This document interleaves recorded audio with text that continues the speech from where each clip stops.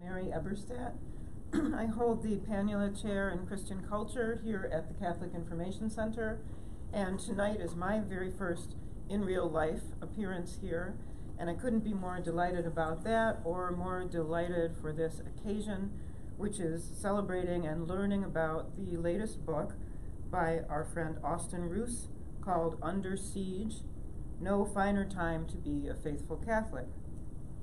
Austin Roos is the longtime president of CFAM, the Center of Family and Human Rights, a New York and Washington, D.C. based research institute that has played a central role in blocking a global right to abortion at the United Nations. Austin is a bi-weekly columnist at Crisis Magazine, a founding columnist at The Catholic Thing, co-founder of the National Catholic Prayer Breakfast, and a member of, and a Knight of Malta, a Knight of the Holy Sepulchre, and a member of the Sons of the American Revolution. He is the author of 3 previous books. He lives in Northern Virginia with his wife Kathy, who's with us tonight, and their daughters Lucy and Gigi. So that is the official introduction to Austin Roos. Now let me offer one that's a little more unplugged. 7 years ago, at exactly this time of year, Professor Robert George of Princeton gave a speech to the 10th Annual National Catholic Prayer Breakfast. It took many listeners by surprise. Its theme, in his opening words, was that, quote, "The days of socially acceptable Christianity are over. The days of comfortable Christianity are past." There are exceptions, of course, as Professor George also noted. He said, quote, "A tame Christian, a Christian who is ashamed of the gospel, or who is willing to act publicly as if he or she were ashamed, is still socially acceptable. But a Christian who makes it clear that he or she is not ashamed must be prepared for many risks and sacrifices." Unquote. 7 years later, those words no longer sound as shocking as they did. During those 7 years, a series of events leading to today's cancel culture made plenty of believers aware of the new threats to religious liberty, or of the reasons why some now speak of a Benedict option, and of other sea changes suggesting that American Christians are now, as Archbishop Chaput put it, strangers in a strange land. But even before the awakening, bold friend was already delivering spirited, unafraid witness to the current age wherever he could, in the pages of magazines like Crisis and The Catholic Thing, and above all in the modern Ephesus known as the United Nations. That bold friend is Austin Roos. Now, Austin and Kathy are longstanding personal pals of ours, and my inbox in particular is an embarrassing treasure trove of mitzvahs by both of them, stretching back over many years. They've introduced me to many people of note, including in the church. They've helped with my research. They've sent speaking opportunities my way. And in an episode that he has probably forgotten, Austin once spent the better part of a morning talking me off a figurative ledge when one particular essay that I had written brought serious negative attention from the so-called adult, so-called film, so-called industry. Writer Norman Podhoretz once coined the phrase foul weather friend to describe Norman Mailer, who was only there when the chips were down. But I'm here to report that Austin Roos is an all-weather friend. He is right there in good times, in wretched times, and in times when the eyes of the world are frowning down so fiercely that you wonder why you ever invited such calumny. But Austin never wonders. His eyes are on the eternal prize. Austin brings to his friendship with the truth the same unbidden loyalty and that graces his friendships with mere mortals. Austin has enemies for the only reason one should ever have enemies: because he stands fearlessly and unapologetically on the right side of Catholic teaching, and he does not care who objects. He's been taking risks and making sacrifices on behalf of Christianity for years during which many of our fellow believers cut corners and made deals and hoped that the angel of social death would pass over them. Those kinds of Christians especially have much to learn from Austin. And if you know any, you must make them a gift of his new book, because it might just shock some people into orthodoxy. As many people might not know, the pre-Catholic Austin was one of the cool kids, hanging around Rolling Stone magazine and other trendy haunts, enjoying expense accounts, sharing drinks in all the toniest places, reveling in New York City and other hot spots as only the young and unfettered can. But then he found the coolest place of all, and he's been leading people to it with every iota of his being ever since. Austin is underestimated by his friends and adversaries alike. Well, we shall try to give this joyous, big-hearted leader of others just a little of his due tonight. Before he takes the floor, I want to mention one more fact that many people don't seem to know or don't give credit for. That fact impressed itself on this reader the first time I happened across one of Austin's columns. He is a superb writer. His prose is luminous. It has the clarity and purpose that more ambivalent stylists can only envy. Now Austin has put this and his other prodigious gifts at the feet of the capital C cause, and all of us should applaud him for it. Buy his book tonight, think of buying it for a friend tomorrow, and hope that its jubilant message of redemption sails out for the bobbing souls of our turbulent world to see. Friend Austin, thank you for writing this, and the stage is now all yours.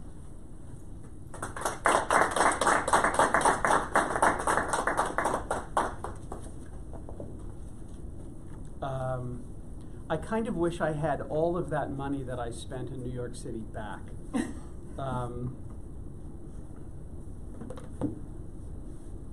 Thank you for that. Mary is an old friend and a prodigious liar. And I'm really moved by what you said. You know, I do absolutely 100% believe in standing by our friends who are under attack. And I have really tried to do that for the longest time, and it's gotten me into trouble. But I don't mind. I don't mind at all. For those of you who are joining online, you should understand that this is for COVID days, it's a packed house.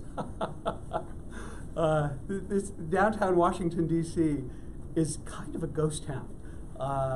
And the CIC is right here in the middle of it. You know, I am a convert to the faith and also a revert. Now, how does that happen? Well, it's because my joke is that I wanted to be in the house, but I wasn't entirely ready to clean up my room. And so I lived a little bit away from the church from 1985 to 1993. And during all that time, God put on me this desire to, and you'll laugh, to be a Trappist. And so I actually applied to the Trappists, and I spent long retreats at the Trappists. And all I did at the Trappists was bounce off the walls and think about girls. Now, I understand that this is not uncommon even among religious congregations, but it was very clear that the Trappists weren't for me. And on my last retreat, I left early, rented a car at the Louisville airport. It was the Abbey of Gethsemane, and I drove not home to New York City, but here to Washington, D.C., because I had it in my mind that I was going to find my wife here. And I mean literally here at the CIC, because I used to go to daily mass here way back in the day, and there were always long lines of very eligible women receiving communion. So I thought that I would come back here and find my wife, but I didn't find my wife at the CIC. I met her, Kathy, a couple of blocks away at a pro-life meeting. But All those years I have been going to the CIC, and I have found remarkable succor for my faith here. You all may remember Father C. John McCloskey. Pray for him. He needs our prayers right now. And then Father Bill Stetson, and then Father Arnie Panula. And my daughters to this day go to confession with Father Charles at Oakcrest, a couple of miles up the road. So this is just a remarkable place. So I'm grateful to the CIC for hosting, I think this is my third book event. So I'm very, very grateful. So here's what I want to talk about. I want to talk about No Finer Time to Be a Faithful Catholic. Everybody knows there's a war going on in this country, a war on the church, a war on religious believers, a war for souls, our individual souls, and the soul of our country. Our forefathers, mine among them, fought to guarantee a place where all religions were welcome. They fought so that all were free to worship in their own way, and all were free to live their faith both privately and in the public square. This fact of radical equality did not come from the state, but existed prior to the state. It is a right that comes from God that is supposed to be protected by the state. All of us in this room and listening online grew up believing we lived in a pluralistic society where Catholic, Protestant, Jew, believer, non-believer stood equal before each other and equal before the state. It has not always been easy for that proposition. Nonetheless, this is what we believed, and this is what we practiced. Recent events have shown that this notion is practically quaint. Not content with banning prayer in school, not content with chasing believers off of public land, religious believers are now hounded by the state in their personal and professional lives. Religious believers are hounded out of jobs, hounded out of public ministries, and even religious apostolates for not agreeing with the state.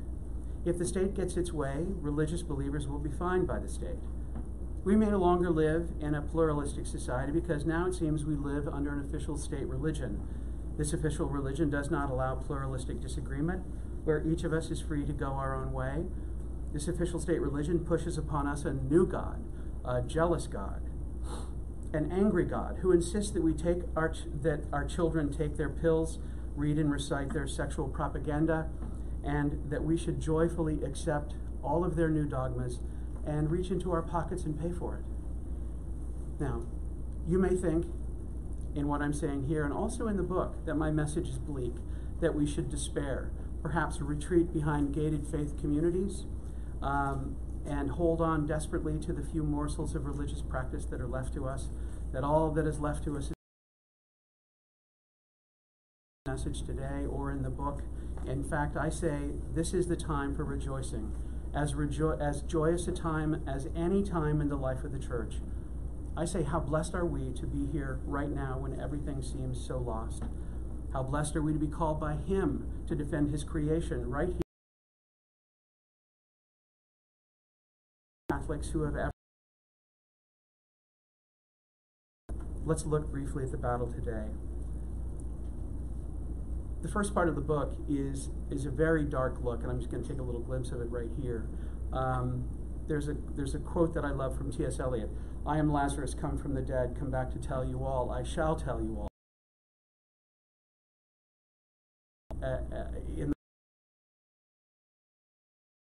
I look at things that most people don't want to look at, and then I come and tell you guys. So let's look at the battle today.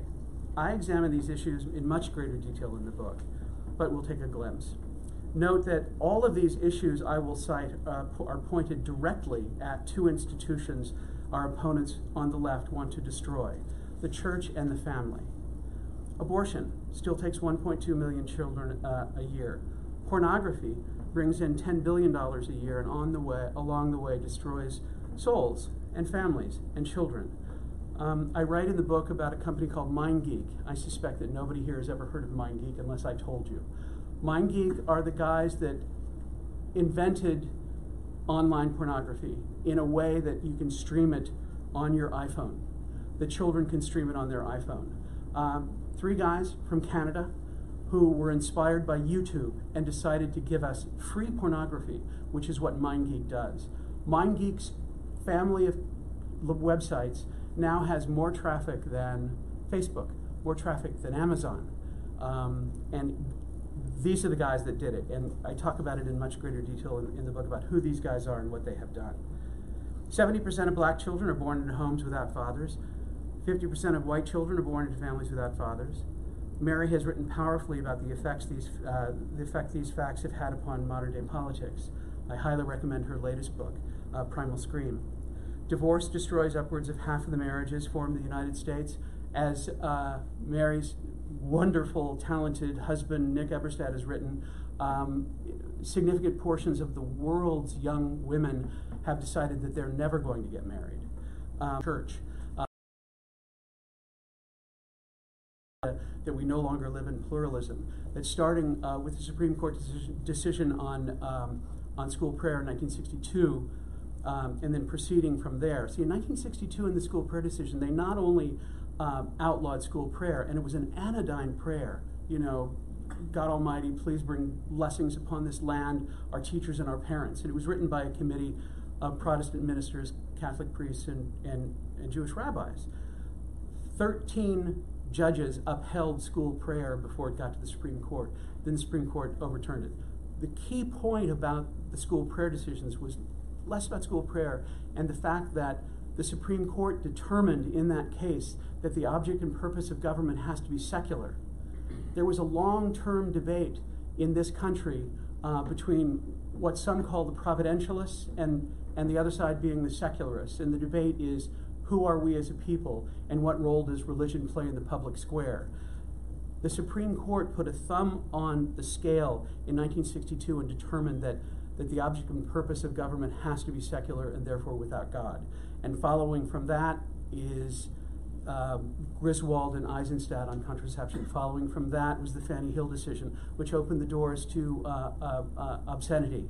Following that, of course, was Roe v. Wade, then the sodomy decisions, and then Obergefell. And all of this cascades down from the Supreme Court through the Department of Justice, the Department of Education, all the way down to the local grade school a mile from where I live, where little children are taught this dogma that sex is assigned at birth and that boys can become girls.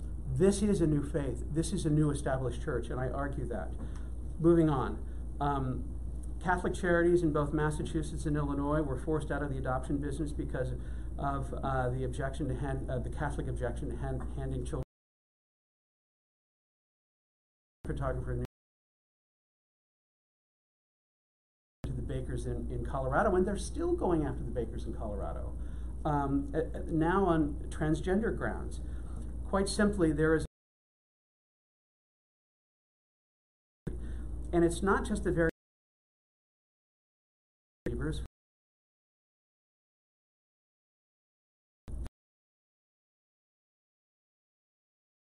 but the under President Obama, and it is being revived under President Biden. Let me give you a few cases. Many people don't know how long ago this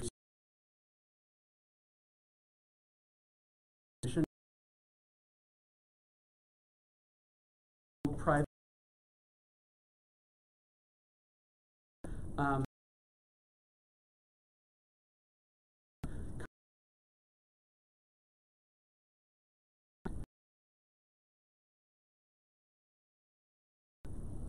Belmont Ivy College are either state action, one of the 50 states, or federal action against a single person or a single institution.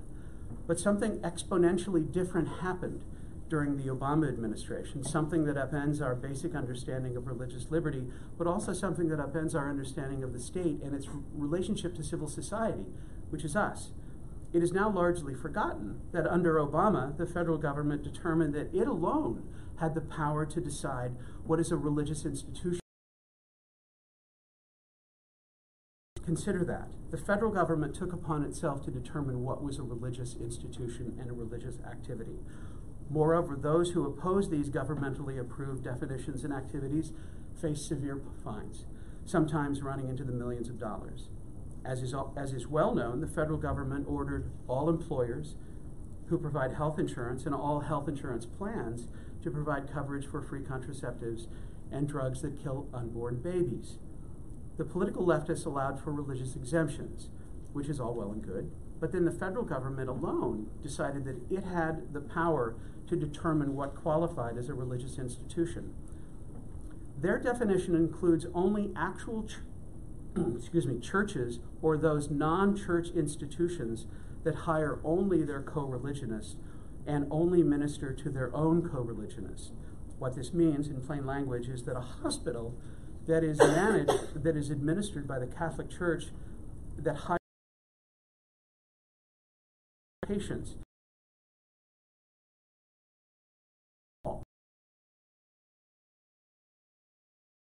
considered a religious institution by the federal government. Our friend Professor Carter Snead of Notre Dame has said at the time, this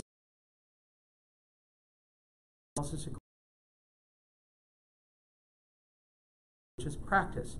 Notice, and this is him, notice how private this conception is. It is limited to sectarian activities that involve only co-religionists. There is no space in it for living the fully integrated lives with faith permeating every aspect of human activity. Snead went on. But being and acting in the world as a witness and servant to others, all others, regardless of their beliefs, circumstances, or station in life, is an indispensable aspect of many faiths. He quoted William Cardinal Keeler, who once said, and I love this, Catholics don't educate poor students in the inner city of Baltimore because they are Catholic. We educate them because what is Catholic and what is not. It is really none of their business. It says so in the Constitution. Think of the Establishment Clause and the Freedom of Religion Clause. So it is clear who and what is the real target here.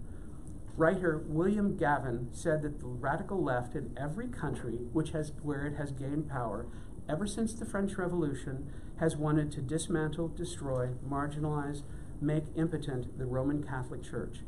And make no mistake, most, if not all, of this deadly aggression is aimed at Holy Mother Church. The Church is the only institution that has stood solidly foursquare against the agenda of the sexual left. The Church has never wavered, not even once, on abortion. The Church has never wavered, not even once, on marriage and the family. The Church, while not seeking to impose this on any man, has provided a prophetic witness to the dangers inherent in contraception. And the Church is the world's leader in proclaiming and defending freedom of religion. So you see, we fight for the soul of our country. We fight also for the body of Christ. Arrayed against us are the great powers of our time. And this is kind of cool. The federal government and all its terrible might. The major news media that will spend thousands of hours and millions of dollars to convince everyone that the Church is merely against sexual pleasure. Arrayed against us are rich men and rich women, rich foundations, the entertainment industry, and powerful non-governmental organizations. There are many horrific challenges in the current crisis. We are relatively few in number, and our opponents are vast and rich and powerful. But there is also good news too, and this is what the subtitle is about. We are under siege, and we've got them right where we want them.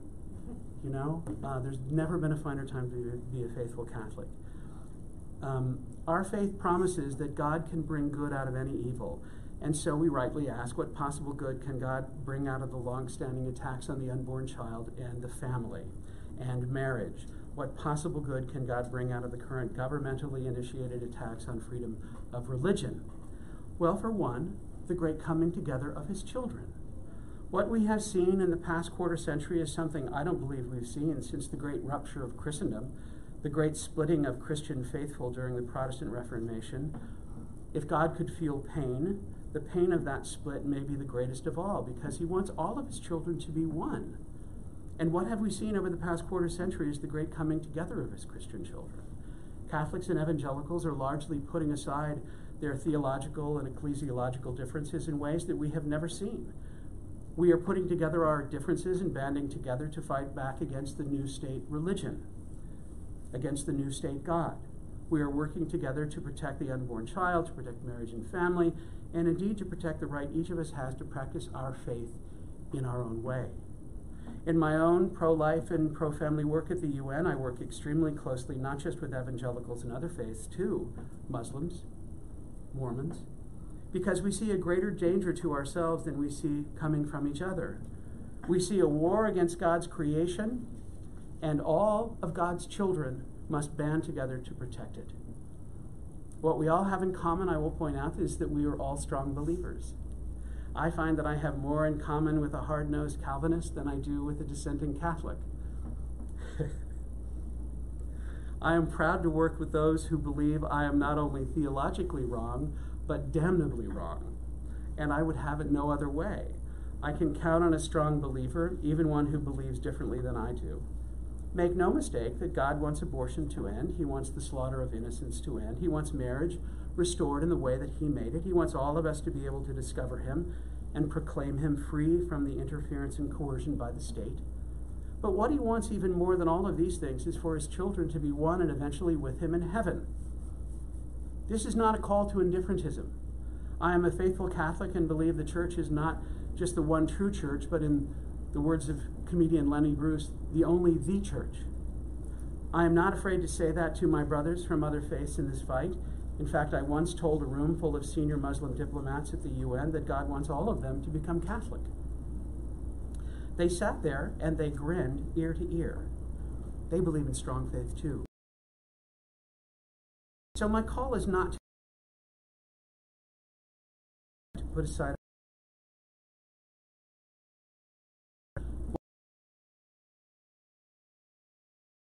communism.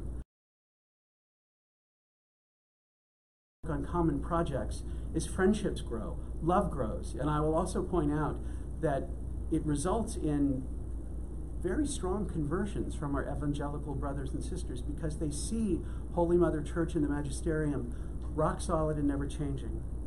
What we see also in this grand alliance of Catholics and evangelicals is something quite interesting. We see evangelicals coming to understand our natural law philosophy. No longer do evangelicals rely exclusively on Scripture to make their case. They are becoming more conversant and articulate in the unique Catholic way of philosophy and public argumentation. But we're also seeing that Catholics are becoming more courageous in expressing our faith in overtly religious terms.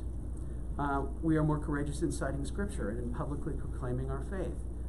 One of the great blessings of this land is that we have remained as religious as we are. We look at Europe and we see a largely dying faith. There's pockets here and there. Even taking into account our current problems in this country, here there is a more robust faith.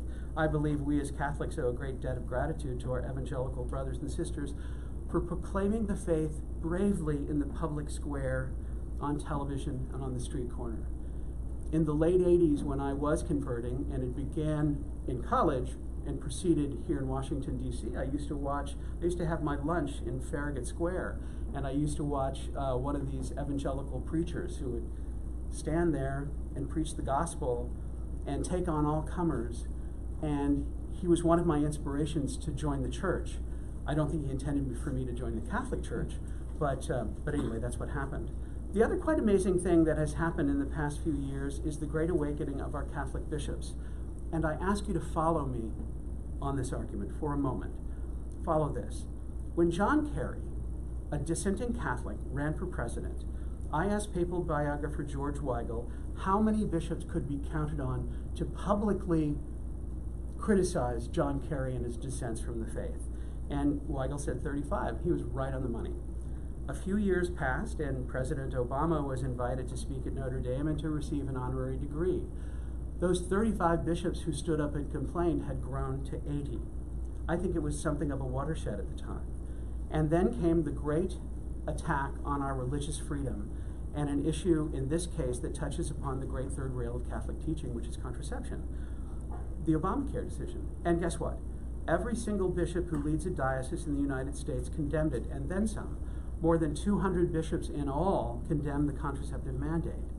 This is unprecedented in our times. Many vowed to go to jail rather than comply. I kind of wish a few of them had gone to jail. I made this remark. I also think I wish the Little Sisters of the Poor would go to jail. I said this in a talk in Lincoln, Nebraska many years ago, and don't you know, afterwards, up comes a bunch of Little Sisters of the Poor, and they said they appreciate the prison system. As William Gavin writes, who, after all, who would have believed the Catholic bishops, old celibate men, Their authority weakened by the manner of media, not listening to church teaching on contraception. Who would imagine these people in the United States? And they did. It was not supposed to be this way. The bishops were supposed to be cowed into silence, hoping that one day their moral authority would be restored, and it hasn't turned out that way. I'm sure we wish that they would be more vocal on a whole host of issues, but they haven't caved on the things that we care about the most. These and other issues in society and the church cause many of us to suffer from what I consider to be distractions, certain dispositions of personality that people internalize and therefore avoid what they're supposed to be doing these days. One of them is nostalgia. Some may long to have lived in another time in the world and through the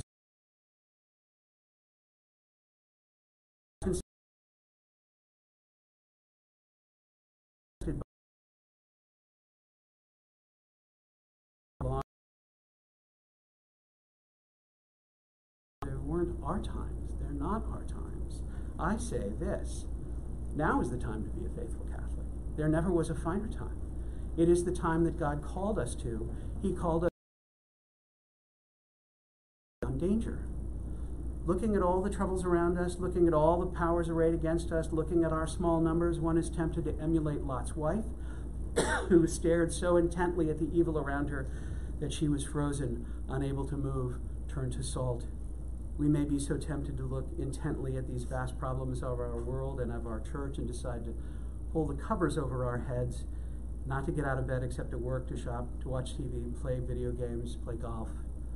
I look at all of this and I say, never has there been a finer time to be a faithful Catholic. Why? Because all of us are so very needed. We cannot spare even a single one of us, and therefore what a blessing it is for us to be here now. It is not in spite of the manifold and manifest problems of society and the church that makes this the finest time to be a faithful Catholic, but precisely because of them. God the Father called us here now when he knew the societal collapse would come.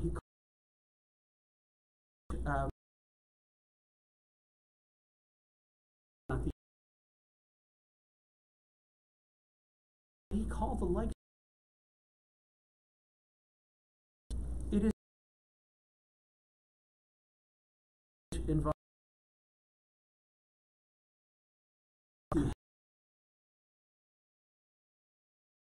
to do is reach out. Pastor John Newhouse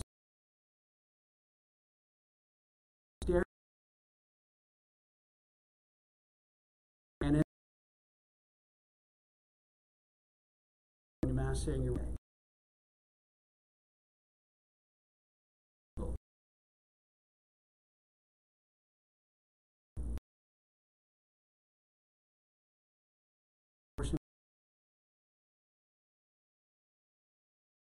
On defensive marriage and on women in sports. There is so much to be done and there are so few of us. But our models for this are all around us because we have also lived in a time of great saints and spiritual giants. There is no need to long for previous times when saints walked the globe. We live there now. An image flashed across the internet a few days ago. An old man retired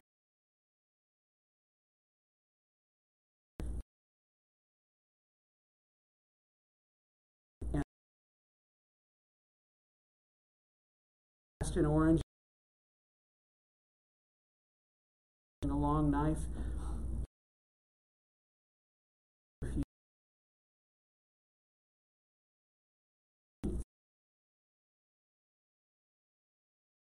In the time of Mother Teresa, Jose Maria Escriva, Gianna Molla. We have lived in the time of Venerable Montserrat Gracias, a teenager who gave all for Christ. We have lived in the time of Blessed Pier Giorgio Frassati. We have lived in the time of those I call the littlest suffering souls.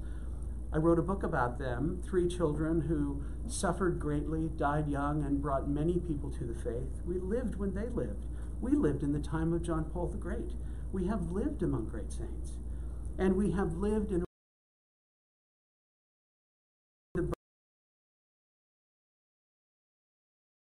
They are bristling with growth. We see new Orthodox and fully habited religious congregations, the Sisters of Life, the Nashville Dominicans, the Franciscan Friars of the Renewal, the Fraternity of St. Peter, the Institute of Christ the King Sovereign Priest, our friends from TFP, thank you for being here. We love you guys. We see new and vibrant Catholic colleges, high schools, and even grade schools. We see new Catholic newspapers and magazines and websites sprouting like mushrooms. We see Catholic and Christian publishing houses like Ignatius, Tan, Sophia, St. Benedict, Angelico, to name just a few. When I was converting in the late 80s, I didn't know what to read, and none of my Catholic friends could tell me what to read because they were so poorly catechized, and I didn't know where to go. I discovered Ignatius Press. Thank God for Father Facio and what they have done. But now there's so much more. There's an abundance of Catholic publishing.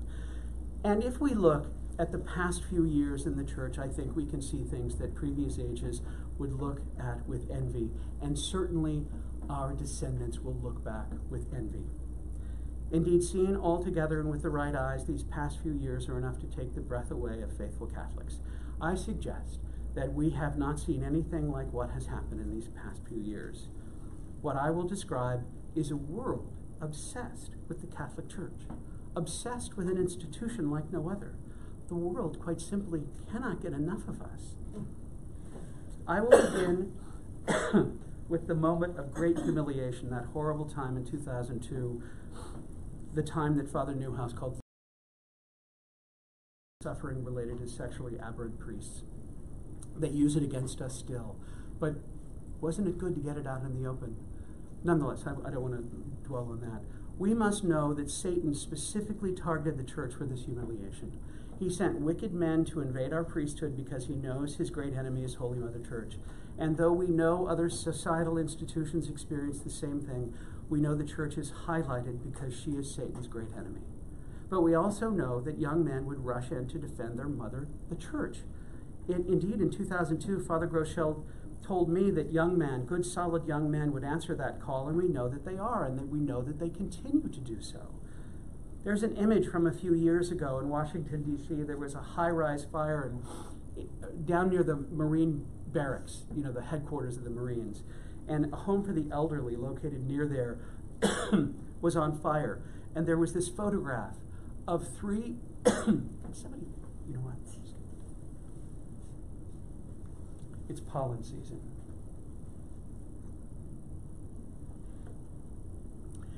And there was an image of three young Marines running full tilt into that building. It was an amazing photograph. They did not hesitate. They sprinted toward the danger. And this is the image we have of young men answering the call of the priesthood at that time and still. Young men will always respond to the distress call of their mother. But even then, in 2002, I'm like Hillary Clinton up here. In the very shadow of that scandal, the Holy Spirit was working for within a year of those awful events of the Long Lent. What did we see? Do you remember? Do you remember? We saw the release of Mel Gibson's Passion of the Christ. And I ask you, don't forget what an event that movie was. Has it already faded from memory? I was in a New York hotel room on that was talking about it. Every single talking head and newsman was talking about not just the movie, but the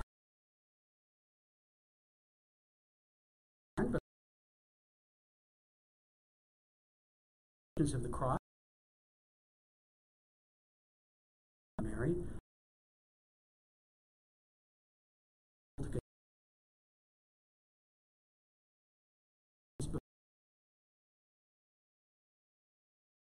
and even went to prison for it.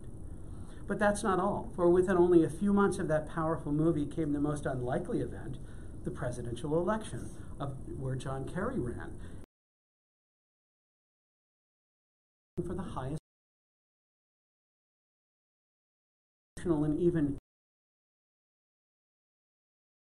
But more than that, we witnessed a national debate about what? The proper reception of the Holy Eucharist. Do you remember that? I urge you not to forget it. The Holy Eucharist was at the center of our national debate. No matter where one stood on pro-choice politicians taking communion, the debate was edifying because it brought the meaning of the Eucharist before a national and even a global audience, and I don't think we've ever seen anything quite like that before. But then almost before we could catch our breath, what did we see? We saw, I'm telling you, this was right after that, we saw the final suffering and death of our beloved John Paul the Great. Consider that all of these events were compressed into a few years. Do you remember when the whole world gathered under his window at the Gemelli Hospital, and then the whole world followed him back in the ambulance to St. Peter's Square, and then the whole world waited with him under his window prayerfully as he showed us how to suffer and then how to die? We watched silently by television and radio all over the world for the final word. I was on retreat in rural Virginia, and we were gathered around my car with the doors open, listening to the radio for the final word. And when the time came, people of all faiths raised their voices in praise and prayer for this good and great man. This filed through St. Peter's Square to view his body. Hundreds of thousands dropped whatever they were doing and went to Rome with no place to sleep and no plan except to thank our Holy Father. Hundreds of millions watched this remarkable event on television. The whole world watched. And then the whole world stayed around to see who the next pope would be. Part of the legacy of John Paul the Great was that he was not just the pope of our church, but he was the pope of the world. And did any of you notice that even our evangelical friends felt they had a stake in who the new pope would be?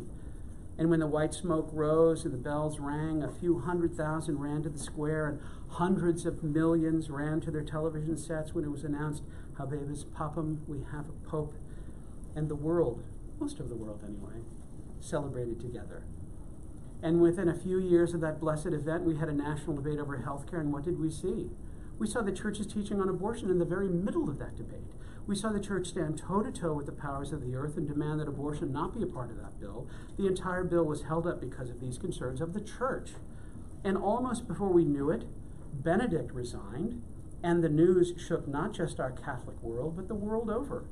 And this was followed by the election of a new pope, whose every utterance on a plane lands on the front page of every newspaper around the globe. I was at the meeting of the Synod on the Family now several years ago, which, you know, these events are generally very boring, and this one was covered on the front page of every newspaper in the world because they thought the Catholic Church would change its teaching on homosexuality. And then there was a global debate about a rather long and not terribly exciting papal document. The whole world watches us. The world simply cannot get enough of us.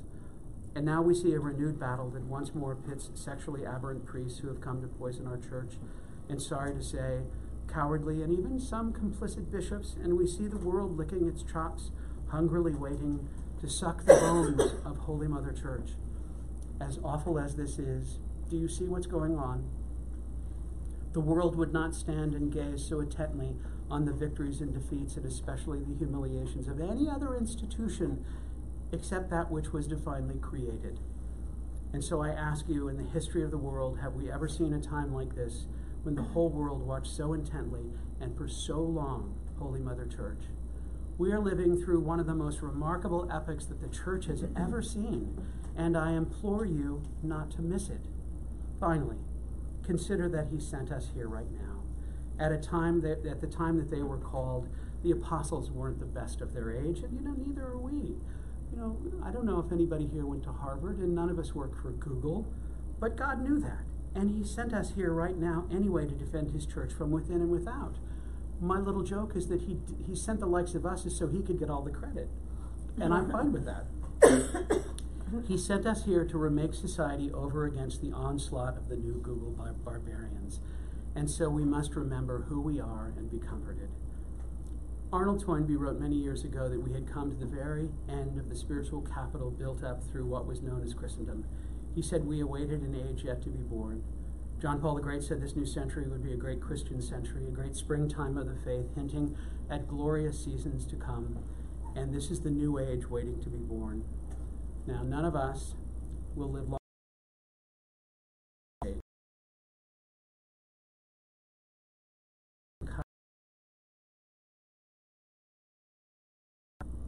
Recall how I began this talk about how some in our time suffer from nostalgia for better times, simpler times, perhaps more successful times in the church. But I say this is what will happen. When Catholics in future ages look back upon this age, they will look back with great envy. We need not be envious for times past in the church, for our descendants will long to have been here with us right here and right now in these difficult times, in these small rooms, when troubles close in all around us, when there were so few of us to fight back, times of great danger and great fermentations of the faith, times of great saints and spiritual giants, times where each faithful Catholic, each one of us is so badly needed. I say there is no finer time to be a faithful Catholic than right now. Thank you all.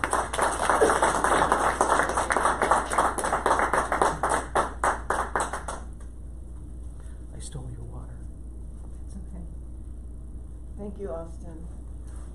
I'm afraid we won't have time for audience questions, and I ate up all the time? Everyone was as mesmerized as I. Well, I helped you eat up the time. And also, anyone longing for an earlier age, listening to Austin cough and me cough can just pretend that you're right back in the Middle Ages. I hope you feel at home. I wanted to tell a quick story that was brought to mind by what you were saying, and it's about what happened after a talk I gave once at a campus, and a young woman came up. And she really wanted to tell me her story. And she said she had converted to the Catholic Church from a secular background. And I said, well, what did it? Was it art? Was it theology? Was it the Bible? I named all the treasures of the patrimony of the church. And she said, no, it was none of those things. She said, when I was in high school, my best friend was from a big Catholic family. And I found myself more and more unable to stay away from her house. And I didn't know what it was.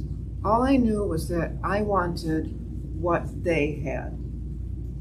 And that, to me, is consonant with your message, because the family that she wanted to emulate and join was, of course, created out of fidelity to church teaching. And that's just one small example of what so many people are missing in a world where they haven't seen that up close.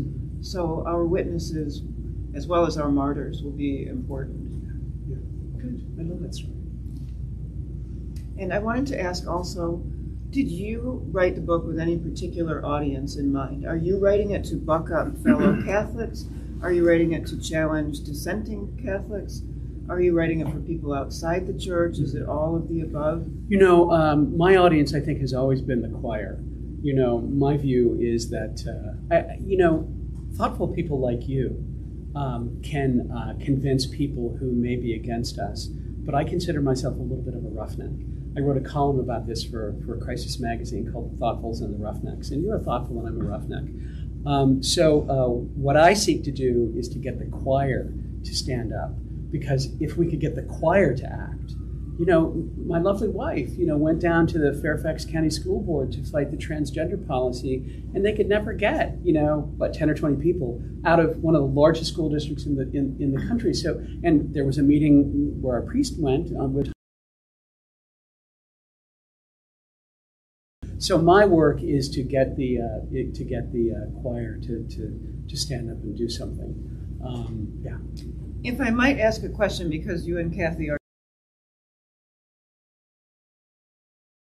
Enthusiasm for the future when it comes to, say, the classical academies, when it comes to vibrant Catholic schools, all of these organizations on campus that didn't exist when you and I were in college.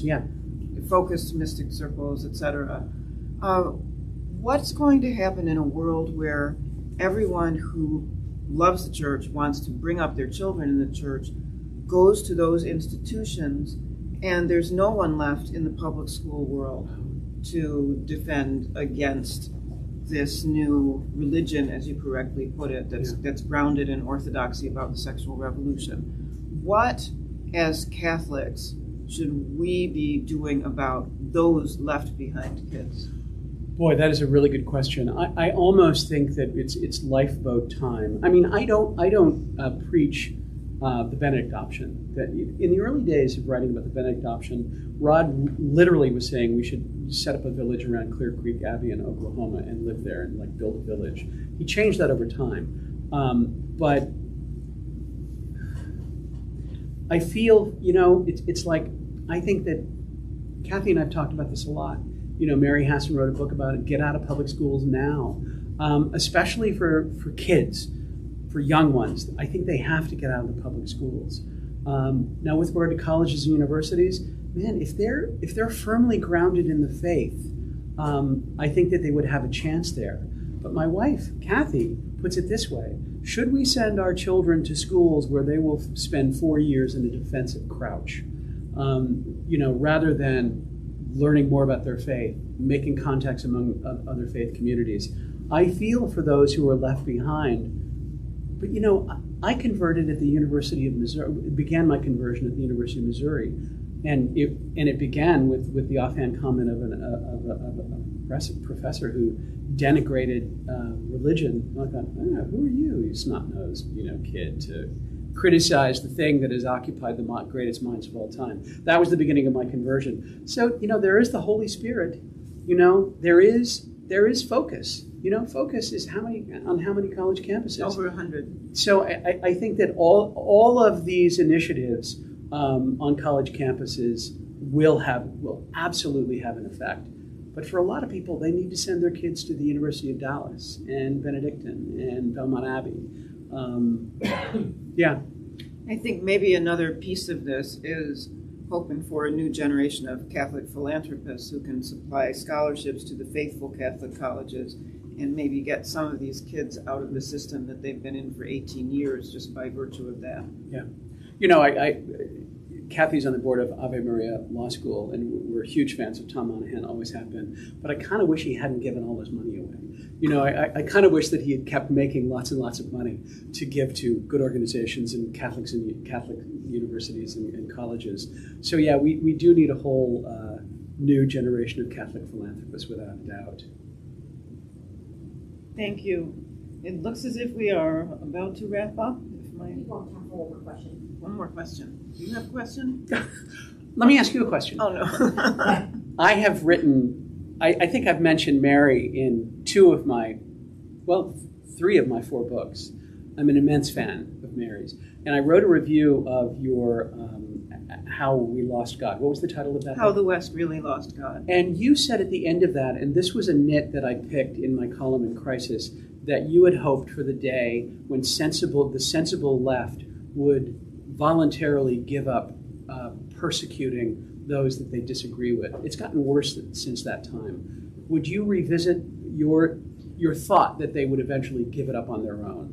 Yeah, I think I understand better why they don't, and it goes back to something you said tonight. We are up against a full-blown religion that it doesn't go by that name, but it has a theology that's grounded in the sexual revolution. We see this religion on display whenever there is a decision at the Supreme Court about abortion that goes the way of the pro-choice movement. These women dance in the streets. Yeah. They're intoxicated. Yeah. And there are other things about this religion that mimic Christianity as well, the equivalent of secular saints like Margaret Sanger, Margaret Mead. It doesn't matter how many times these people are exposed. And you've written beautifully about that, by the way. So I think, for Catholics and other serious Christians, just understanding the nature of what we're up against is important. Yeah. Understanding that the loyalty people feel toward that religion is like the loyalty that traditional believers feel toward theirs, and that's why there's no compromise. Which is why they get so angry when you disagree. It's like in the Middle Ages, questioning transubstantiation or something. It really sets people on fire in a very emotional way. I tried very hard to name this new established church, and in writing about my book, he said it's a combination of paganism, sexual polyversity, and scientism. If you can come up with a name out of those 3 things, but I think he absolutely nailed it in those 3 aspects of this new established church. Yeah. And again, it's important to understand that what we're up against is not just seaweed. It's not stuff that's free-floating out there. This is a creation. This is an institution. People are born theotropic. They want to believe in something They're either going to be on this side or that side, and that's one message that I hope people who are not as exposed to these arguments as we are will take home from your new book. You know, one of the remarkable pieces of information that I came across in researching the book came from our friend Chad Pecknold, who pointed out that Alexis de Tocqueville, in his book about democracy, pointed out that Americans will eventually have to decide between paganism and Catholicism. How freaky is that? Way back then, he saw, and so much of these new faiths are paganism. They believe in energy. I write a lot about this in the book. They believe that there's energy all around us, and that when we die, we return to energy. We come from energy, we go to energy, and that they think that God is in the trees and the flowers and things like that. It's quite remarkable how passionate they are about this new faith. Well, thank you, Austin, and thank you, everyone, for on the